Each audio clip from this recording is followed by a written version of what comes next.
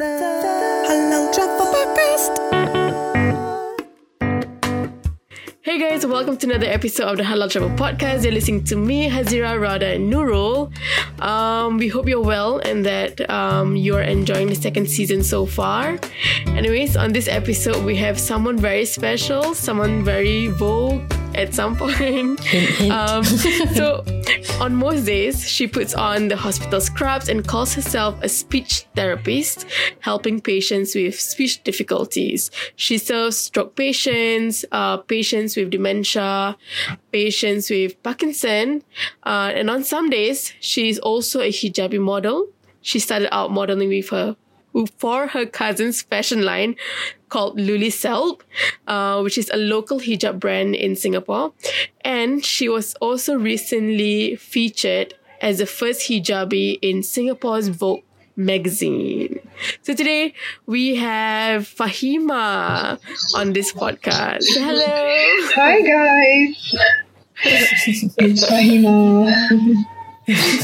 Famous. So Fahimah, tell us more about yourself. Like, what's your day-to-day or like more about your life? Okay.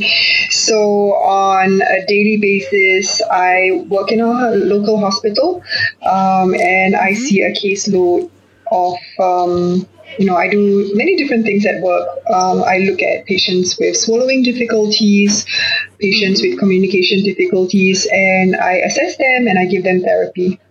So that's my day and week in a nutshell. I've got something to ask actually. Like just now, Hazira, during the introduction, she was mentioning that you wear hospital scrubs. Is that true?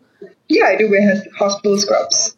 Oh, really? Like, when you watch a lot of the movies or the drama series, when you see like the psychiatrists or like the therapists, they usually wear their own clothes. So that's quite cool.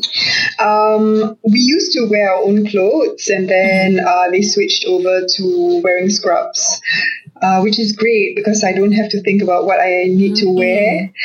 Yes, correct. Yeah, and you don't get your nice clothes dirty. You just get your scrubs dirty. Yeah, it's quite a hands-on job. I get a lot of people, I deal with a lot of mucus and a lot of like saliva and all of these things. So yeah, I actually also heard in like another podcast that you did, like speech therapy is not just about voice or like how to say something. It's also like trying to dig out something from someone's mouth. Sorry. I think I might have misled people. Swallow. Yes, swallowing is right, but it's not about digging things out of people's mouth. So when you swallow, and if you can't swallow and you can't clear the things in your mouth, then I'll dig it out loud, obviously. So, all of the... Yeah, but it's not like I go around digging people's mouths. I look at their mouths like after they eat and see that, everything is clear, that they've cleared and, everything, when they are swallowing, they are doing it safely. So, that kind of a thing. It's not like I go around and say like, oh, do you still have things inside your mouth? Let me take it out for you. What treasures I'm gonna find in someone's throat today? Yeah. Cool. Okay, so and on some days you're also a hijabi model. And I think a lot of the brands are local brands that you model for, right? Yeah, mostly local brands. Oh, actually, I have done a stint with Uniqlo, but it was also still like Uniqlo Singapore lah. Oh, yeah. Is it the Hana Tajima? Yeah, it was the Hana Tajima collection. Like, it wasn't really a modeling thing. It was more of like they call it like a feature thing, like. They wanted like normal everyday people to wear the clothes, and then right. but it was featured in Uniqlo. Yeah, but I mean, it was still like cool. Uniqlo Singapore lah. just like wondering, like, what, just like, I'm just gonna quickly ask a question, like, what are some of the challenges that you experience as a model? Because I don't think it's that easy to be a hijabi model in Singapore, to be honest. Yeah, it's not. Well, firstly, like, I would say that the demand is not meant, there's not much of a demand per se. I always say that you can put on a headscarf on anyone, but you can't take off a headscarf from someone who actually wears the hijab for, modesty purposes. That said, I think the demand is one of the things. I think payment and, people wanting to collaborate, all of these things are words that are used very loosely to mean like, well, you do the work for free. Yeah, and I think like in terms of charges and everything, I don't think I'm as expensive as an agency model. I'm not too sure. But yeah, I think all of those things considered. Yeah, but I would say that the main challenge is actually the demand for like modest fashion models, especially in non-Muslimah brands, things that are more mainstream. Like they don't really look for a hijabi model, not usually anyway. Yeah. Which I guess is why this Vogue thing is big, because they are so mainstream, they are like big, and they wanted to work with a hijabi model. Yeah. Were you shocked by the reception that you got and the response that you got from what you did with Vogue Singapore? Yeah, like I was just telling a few other people, it's like the thing is big for me, but I like, obviously it's like, oh my god, Vogue wants to work with me, but like I think what I didn't expect is that the reception, and I didn't expect it to go somewhat viral as well. With regards to this video, Vogue actually released 3 videos in total to build up the launch of their magazine or their entry into Singapore. And I think like of the 3 videos, like mine is the most watched, like by a lot. Like, Wow. yeah. So I didn't expect that reception as well. And I think I had a lot of the support from the Malay Muslim community, as well as like people who are, just very progressive and think that it's time that Muslim women or modest women or, someone who represents modesty be featured in the mainstream fashion landscape. Yeah. Yeah, for sure. I remember seeing that video and I just felt so represented and I felt quite proud to have someone that looked similar to how I did on such a big name brand. And I forwarded that to Hazira. I was like, do you think she would agree to be on our podcast? Okay, we need to have her. Just try. Yeah. Yeah, I had a lot of messages in the week after the video was released, and I was just like quite overwhelmed in general. Yeah, and I had a lot of girls coming, telling me that they felt really inspired, they felt really represented, they felt really proud, and that was really encouraging for me, because I did it for myself, man. Like, come on. You can't turn down that big offer anyway. Exactly, precisely.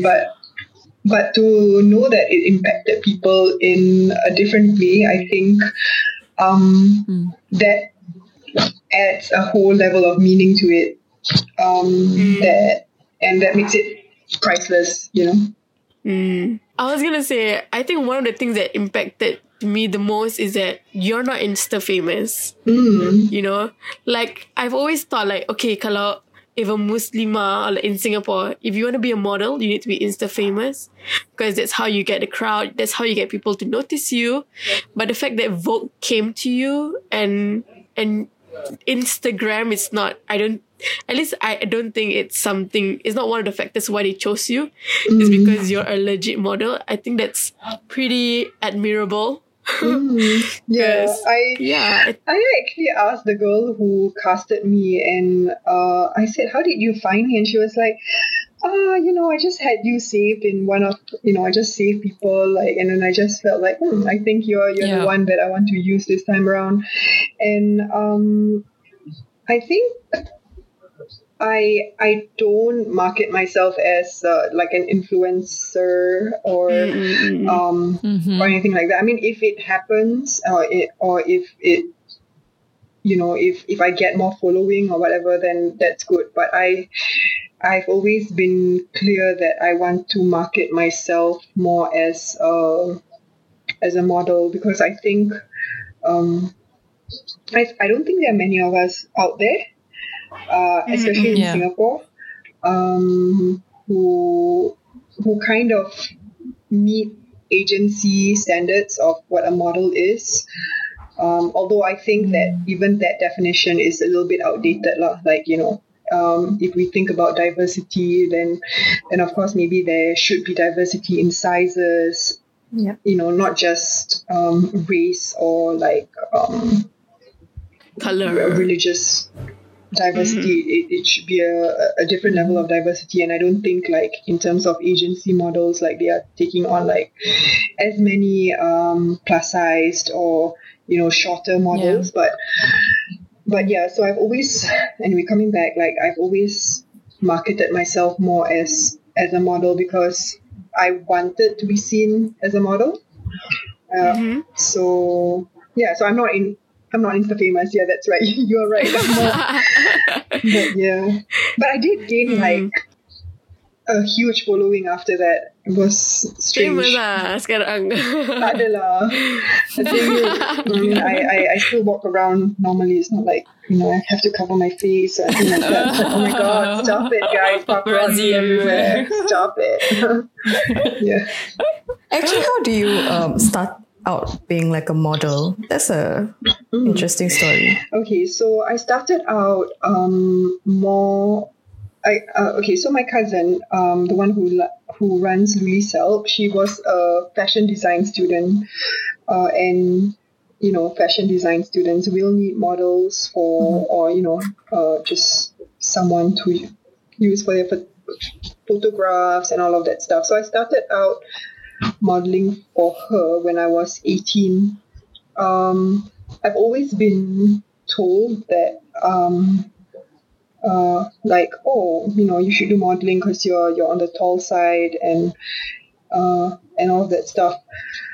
But even though I wasn't at that time when I was 18, I wasn't wearing a headscarf, but I had a dress code that my parents would enforce lah. So like even though I could do modeling, I just knew that I couldn't wear like sleeveless tops or like shorts or like short mini skirts. So I never pursued it like through the mainstream way. Anyway, fast forward to when my cousin started her brand. Again, she needed a model and she needed someone to use, and I was of course happy to just do that modeling. I mean, over the years, like from that time to the time that she actually started her brand, I have done a bit of modeling here and there, but it's not like big things. It's just like just little things. They wouldn't even be considered experiences. Like it will just be like, oh, my friend needs a model, like then I'll just like, oh, okay, yeah, sure, I can do a little bit of that for them lah. And then so when she started her brand, and her brand grew as her brand grew, because she used me for almost every single campaign at the start. My name, I became quite known as well, and she would use me for her campaigns, and she would also use me like if she had shows. So I was kind of like a familiar face for the Luli Silk crowd. And then subsequently, I decided to take it a little bit further, and I decided to look for like some Facebook groups where they were looking for people to collaborate with. And I met a photographer who was actually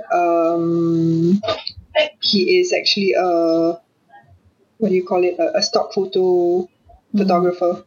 So if you actually go to like Getty Images, or if you go into like some of this like stock photo, we can find you. Yeah. So like Shutterstock. Yeah, Shutterstock. Unsplash.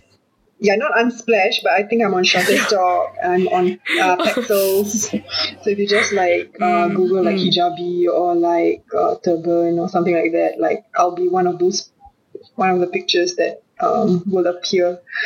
And then I have friends who send me like photos of my stock photos, and then I'll just post them on my stories. So like macam, hey, I appeared here, or like the other time my friend saw me on a billboard in Malaysia, and then like somebody saw me in like UAE punya ad atau Saudi punya ad, like international gitu. International but unknown and free, tak bayar. Yeah. Oh no, really? Yeah, it was it was like I said, it was a collaborative shot, and I think at that time I needed photos as well to just establish myself a little bit better, and just said, well, why not? I didn't know how it would be received, and I didn't know how it would how it would take off. But yeah, I've seen myself in Maxis, I've seen myself in U-Mobile, so yeah, but they are not brands that I've worked with, but they are just brands where I've downloaded my photos. Yeah, I'm looking at it. Would you do it again? I would, but this time I would probably ask for payment. Of course. That's true. I mean, you learn from it in a way. Precisely. Nice. Also, I think one of the things that we saw that you do very actively is travel. Not anymore because of COVID, but Christ. Do you actually had plans to travel like during this period, and then it got cancelled or something? I mean, when I plan, I never plan like with tickets and everything. My plan is more of like, maybe I should go to Italy this year, or maybe I should go to. I think I did think about Italy. I had a friend who whose brother was getting married to a Moroccan, and then they were going to have a wedding in Morocco, and I was like, maybe I should tag along. Like, there were all these little ideas in my head, but they never came into fruition, so it's okay. Yeah, I do love to travel. What are some of the places just to see what kind of traveler you are? Which you like? Okay, I like a little bit more exotic destinations, so that when you tell your colleagues like, oh, I'm going on a holiday to here, it's not like Australia or Japan or Hong Kong and Taiwan. But I do love KL. So KL is somewhere that I love to just go back to, just for the food, just to shop. But the places that I have been to that I've really enjoyed is Turkey, Sri Lanka. I think my last holiday was Bali, which I really enjoyed as well. That's quite typical.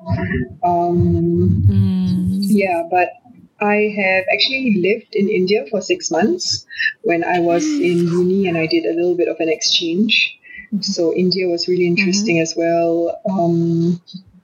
And I also, when I was studying speech therapy, I did that in Australia. So I was living there for 2 years, and we did little trips around Australia, and that was fun as well. I've been to Morocco. I've been to Spain as well. So So yeah.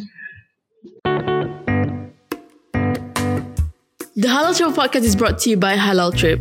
Halal Trip is an online travel platform catered to the needs of Muslim travelers.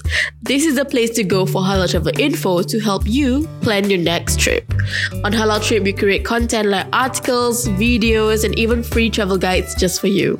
So on our website, you'll find places to go, nearest prayer spaces, and of course, halal restaurants. Also, did you know that we have the world's first ever in-flight calculator? Now visit our website at halaltrip.com for more information. Download our app, available on both Google Play and of course App Store.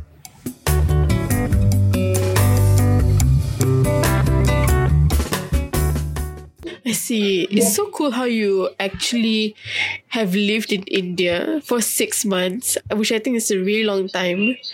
How was your India experience like? Oh, that was like, it was in 2008. Yeah, 2009, 2008, maybe 11 years ago. It was, I think it was eye-opening. You see a very different lifestyle from yours. You see a very diverse culture. I think one of my favorite memories of India is like when I went, I was doing internship there, and I was late for work, and I was like, what is causing this traffic jam? And then it's an elephant. Okay, sure, that's just okay, great. Yeah, it is. It's just an elephant on the road. That's why it's blocking traffic. Wow, okay. Yeah, but India is really you do get like different feel, and so when we were in India, we took like a trip down to, so I was in a place called Pune. So over the weekends I would actually take a bus up to Mumbai, and then that's like my like my shopping and my food place. It's like my KL equivalent. And then I took like maybe 2 trips down to Goa. I've been to Agra, and then we went to Kashmir as well.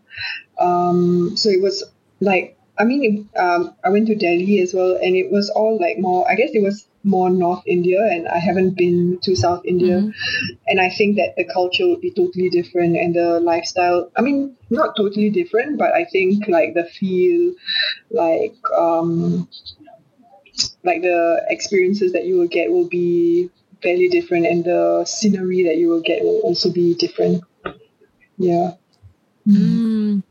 You travel with like friends around India? Yeah, so there were like 9 of us who went on internship. So at the end of our internship, like all of us traveled together. And I think like when we had public holidays, we would actually try to travel together as well. Or at least it would be a group of us. Yeah, but those were interesting times. I was going to ask you if it was safe. When you ask a question like whether a place is safe, like at the end of the day, like nowhere is going to feel as safe as Singapore, Yeah. Of course, like sometimes I did feel like maybe the place is not safe, or even like the way they drive, you also feel like not safe. It's not just like whether it's safe for a woman or anything like that. But I did take some risky behaviors. So there was a time when this was okay. So there was a time when the tuk-tuk drivers, so the rickshaw drivers, they went on strike. So when they go on strike, they were like so the people who actually are working will really jack up the prices, because a whole bunch of them are on strike. So there are only very few rickshaws who are actually like in service lah. So I had a male colleague who actually said like, hey, like you can actually like hitch a ride with some of the government cars. And how do you identify a government car is if it's like a white plate or something like that. Like if it has a okay, just for example, I cannot remember, but if it has a white plate, it means it's a government car, and you can just like hail it, and then you tell the driver where you want to go, and you just tip. You just tip him. Oh. Okay. And then I, being a cheapo and a student on an intern's budget, of which it was actually quite good for like India salary.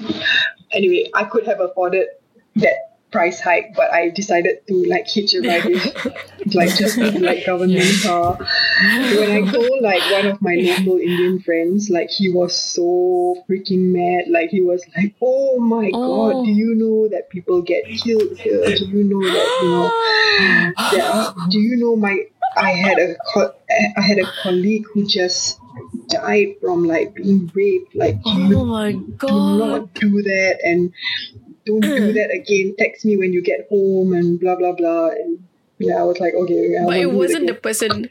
It wasn't the person who told you to do it. No. The person who told me to do it was like my colleague. Irresponsible, eh? I guess, I don't know. I was just like, oh my god. I was just cheapo. I was like, hey, mahal, I always pay 70 rupees. No, you want me to pay like, don't know what. Then I was like, it's a matter of principle, even though exactly, precisely, it's a matter of principle. Even though you convert to Singapore dollars, it's not that expensive, but it's still a matter of principle. It's always a matter of principle. It's just like, how can you charge me this much?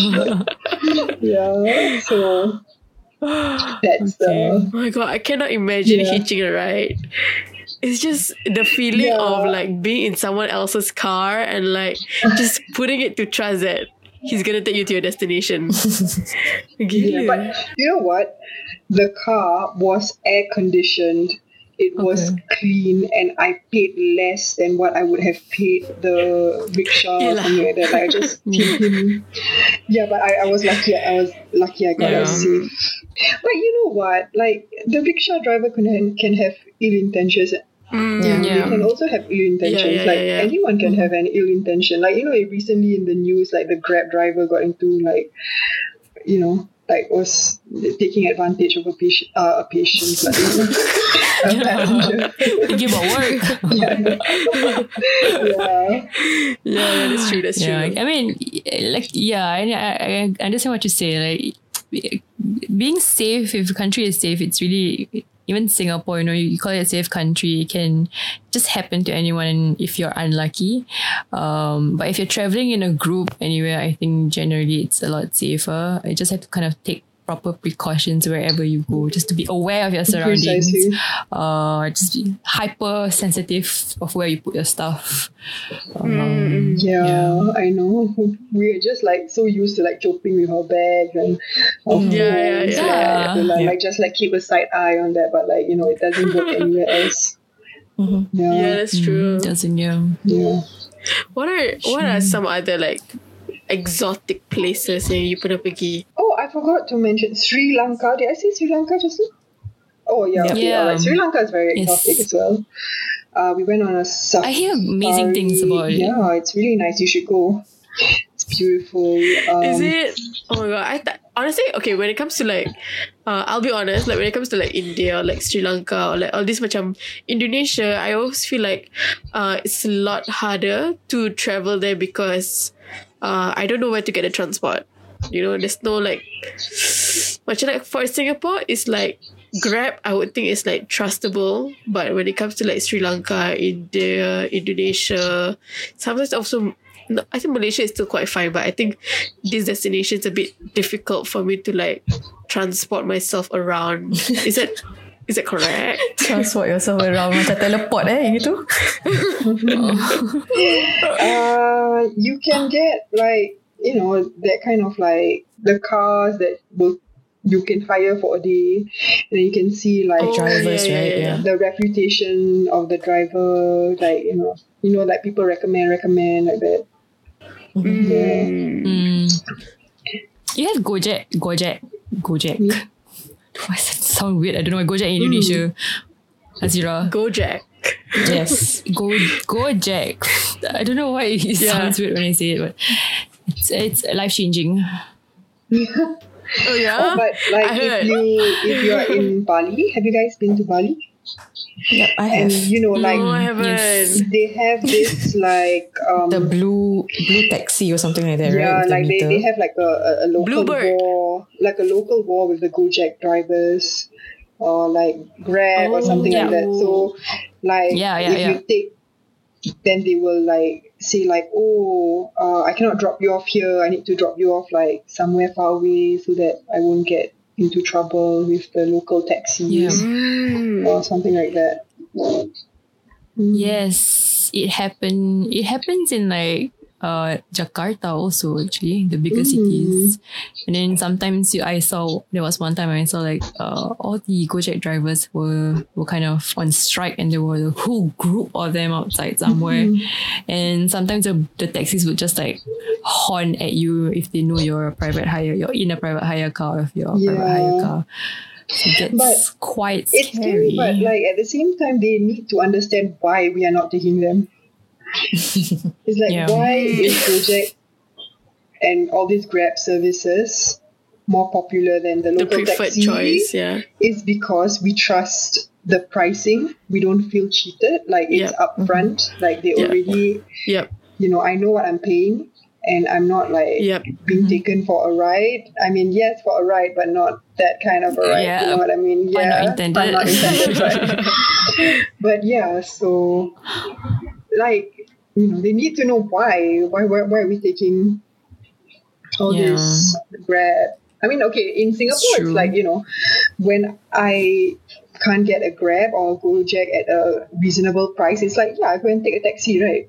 Because it's a viable alternative.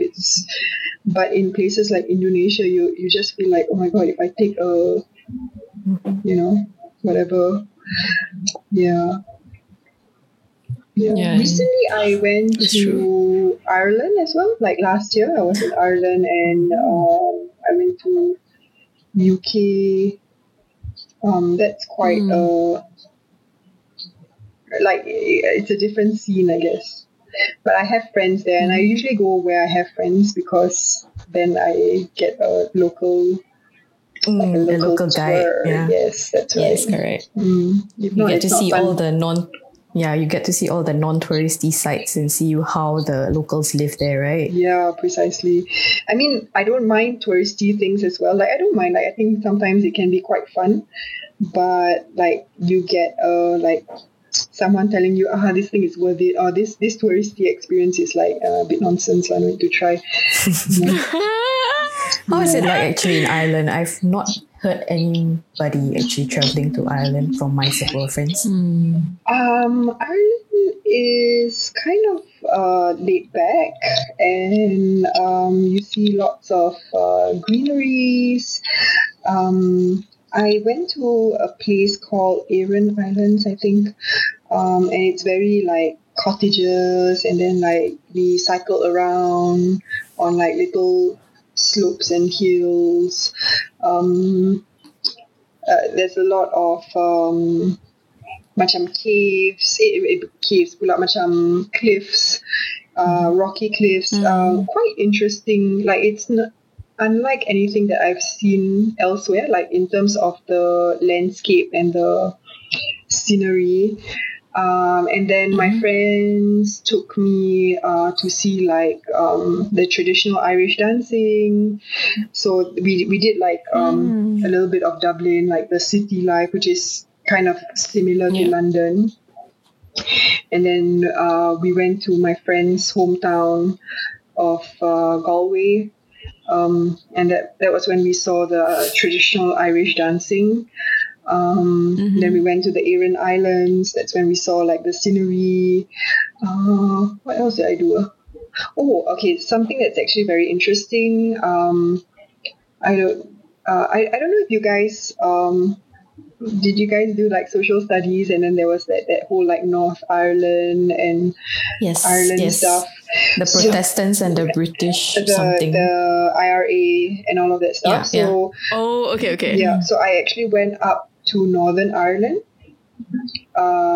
So we did a little bit of a day trip to Northern Ireland, and we did like a taxi cab tour where we actually look at what, like, you know, all the, like what the conflict was like as told by the tour guide, like from I guess like a more Irish perspective.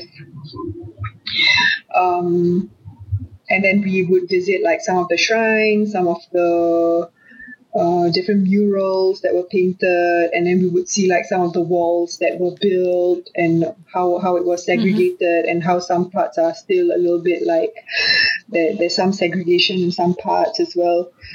So that was a very interesting tour. I had no idea that they had like a wall to separate the two places. No. It's more of like the living areas. Like it's. I see. It's not like a literal wall. Like it's not like a Berlin Wall, but it's just like, okay, this is the area of the these people, and then this is like their neighborhoods is like this is a fairly like Catholic neighborhood, or this is a more Protestant neighborhood. Oh my god, like I actually think all the information is murky in my head. So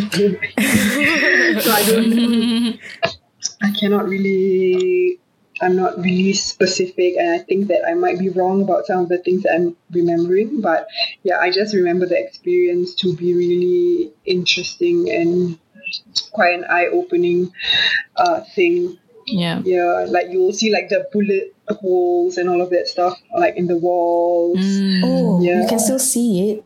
Yeah, they preserve it, or they will glorify some of certain heroes, and then some heroes are like IRA heroes, and then some people are actually like the Catholic the Protestant heroes.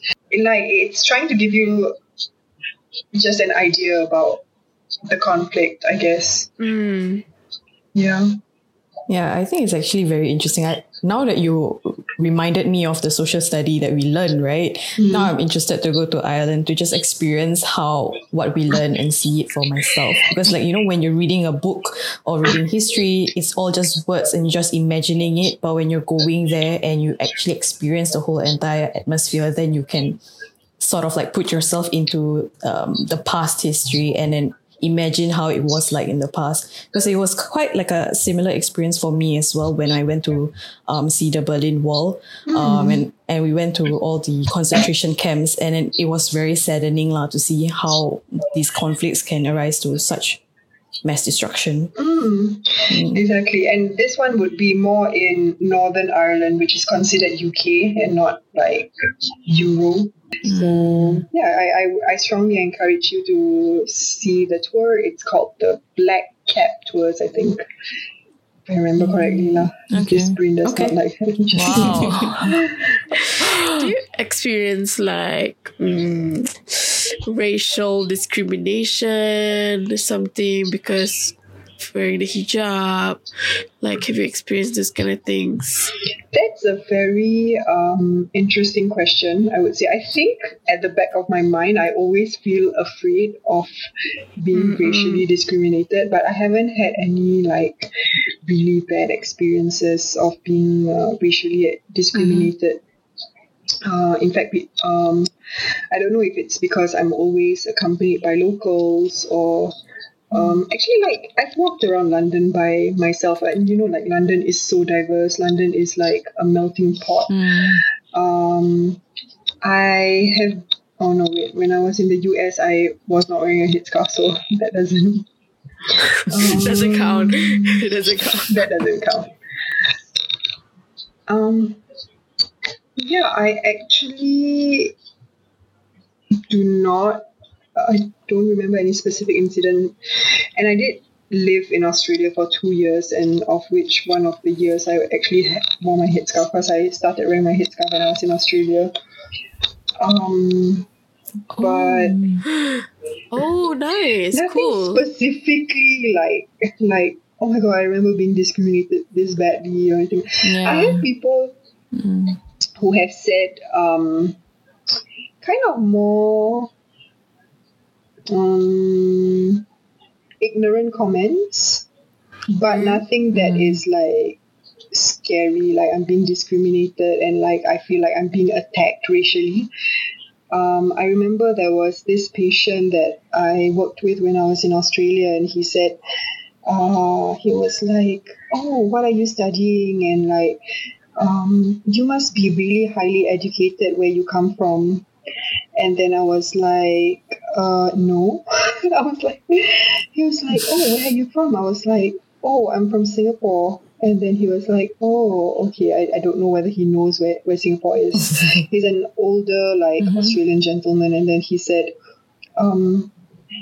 oh, I thought you came from Egypt. And I was like, but Egyptian women are also highly educated. So, yeah, it was more like, I get it. yeah. But I guess he's old, right? He is, yeah, he's an elderly gentleman. And so like, perhaps that could be a factor. Yeah, but it's like, you don't need to like comment on your kuno-ness. Like, Kuno-ness. Kuno-ness, yes. Nice. I think it's so cool how you actually started to wear the hijab in Australia. Yeah. Like, what was the thing that made you change? I mean, if it's okay to talk about it. Yeah, it's fine. That was like, how many years ago was that? 2013, 7 years ago. I think I've always wanted to, or rather, like, I always know at the back of my mind that it would be something that I wanted to practice at some point in my life. And I always imagined that it would be after I got married, like, because then I would, off the market. But then I thought about it, and I thought, like, I really did not want people commenting like, oh, you wearing it for your dad? Oh, did your father force you to wear this? Oh, did your husband force you to wear this? Oh, like, why you wear? Your husband asked you to wear, is it? Like, I didn't want any of that comment. So I was completely, away from family. I mean, I did live with my aunt, but I didn't have my dad with me telling me like, pakai lah tudung, or like, I didn't have a husband to actually say, to dictate. But I guess that's just one aspect of the reason. Another reason was that it was also around the time when Dina Tokyo entered into the scene, and she made the hijab cool, and you look at her and you're like, I can do this. Like, this is relatable. Like, she still looks stylish. I would like to look like that. And she looks really, really modest as well. So I think she and the likes of Amina Kien, they really like entered into the scene, and it was an eye opener. Like, it was really like the start of hijab fashion, and it was really like, I would say that she's like the pioneer of modest hijab fashion. Dina. True. And she made the hijab cool, and all of us are just copycats after that. And then we decided okay, I get the concept, and I'm going to like try and replicate what would Dina do, like, something like that. The other reason was I was hanging out with a lot of Muslim girls, and then when I entered the surah, I'll be like the only person who tak pakai tudung, so there was a little bit of that peer pressure as well. But I attended a talk, and the person was like saying like, what would you do differently if Rasulullah SAW was still living in our time?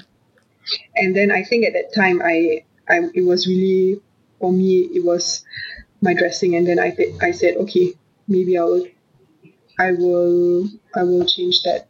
If you are someone who,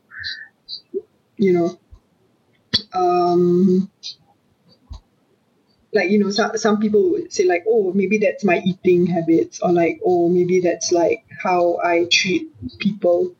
And I think that question was really general, but for me, I said like, oh, maybe it's my dressing. So that's when I actually decided, like, that would have been the turning point. And after I attended that talk, I just went like, okay, you know what, I'll just wear my headscarf.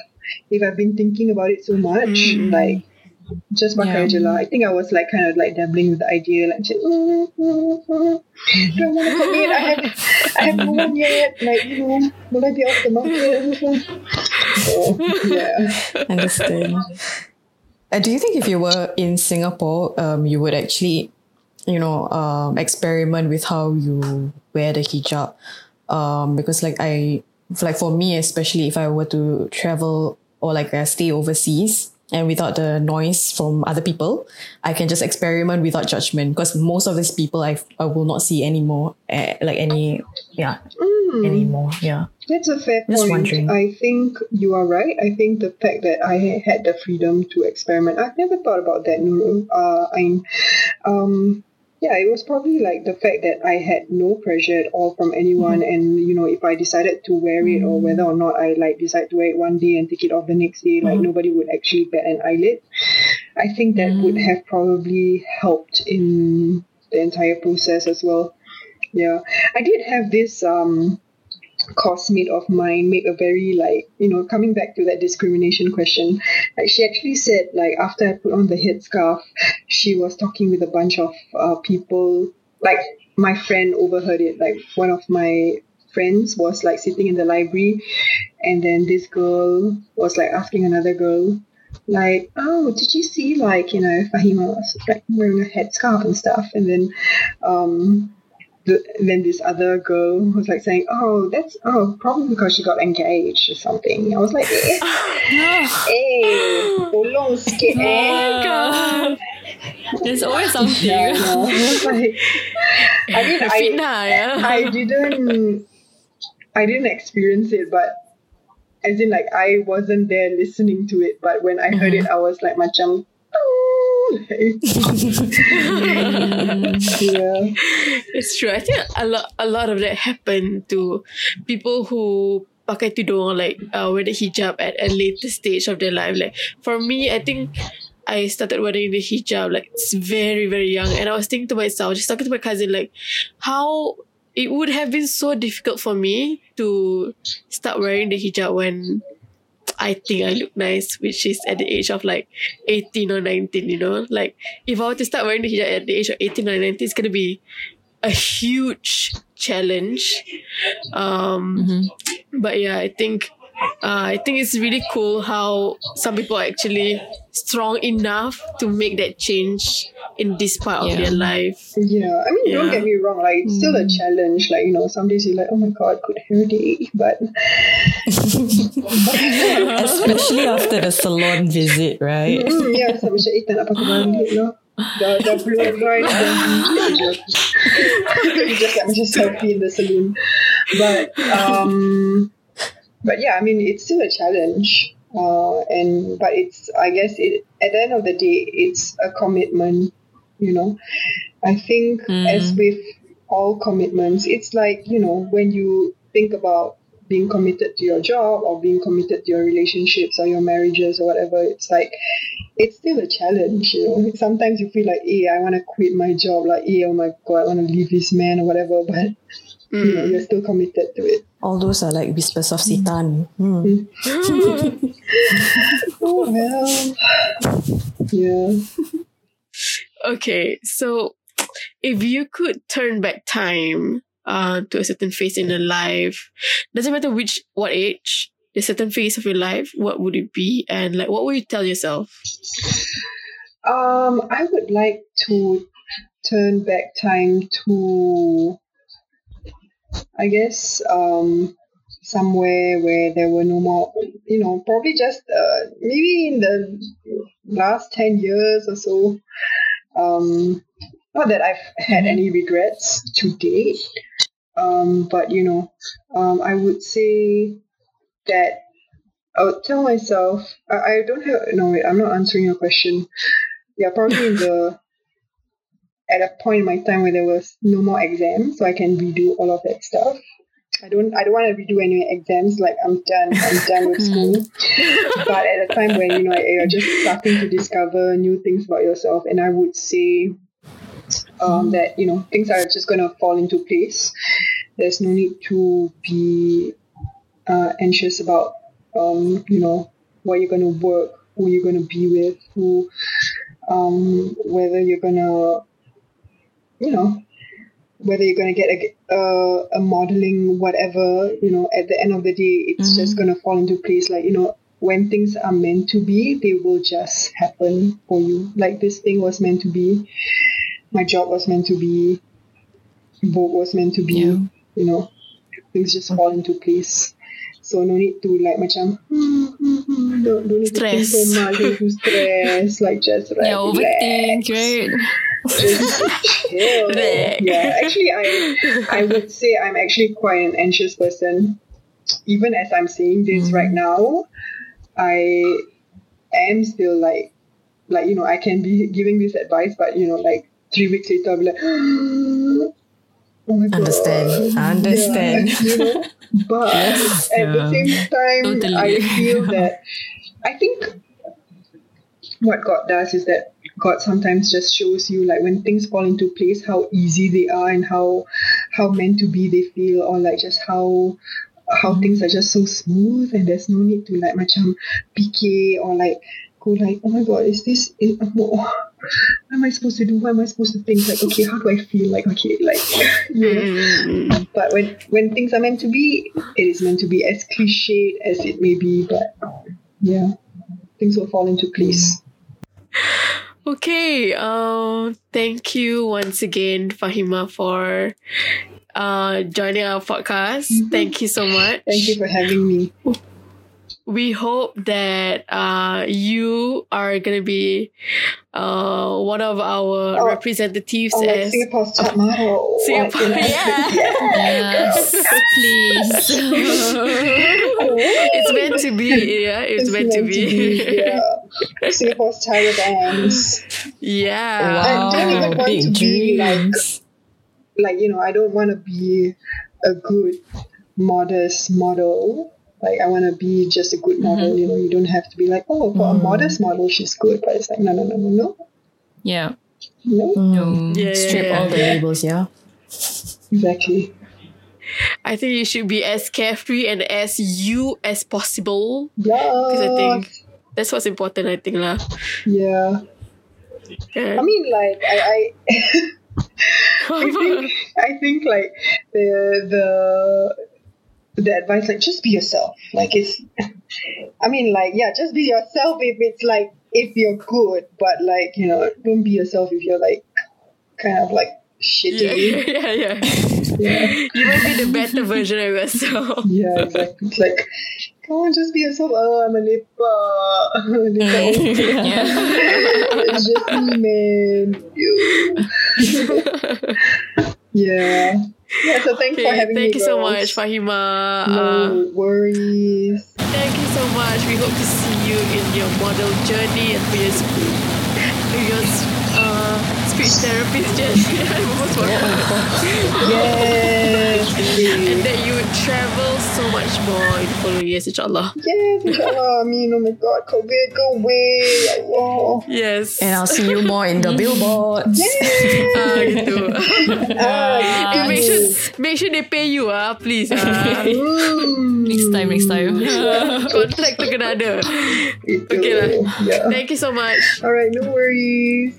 Okay, bye guys. Bye. Alright guys, thanks for listening. So we'll see you on the next episode. Don't forget to give us a shout out on anchor.fm/The Halal Travel Podcast. Your voice message could be featured in our next episode. Yep, and if you have any advertising and collaboration opportunities, contact us at info@halaltrip.com. That's info@halaltrip.com. Also, don't forget to follow us on our Instagram, Facebook, and Twitter at Halal Trip. We're also now on Telegram and TikTok. Until next time, get inspired, go and inspire others.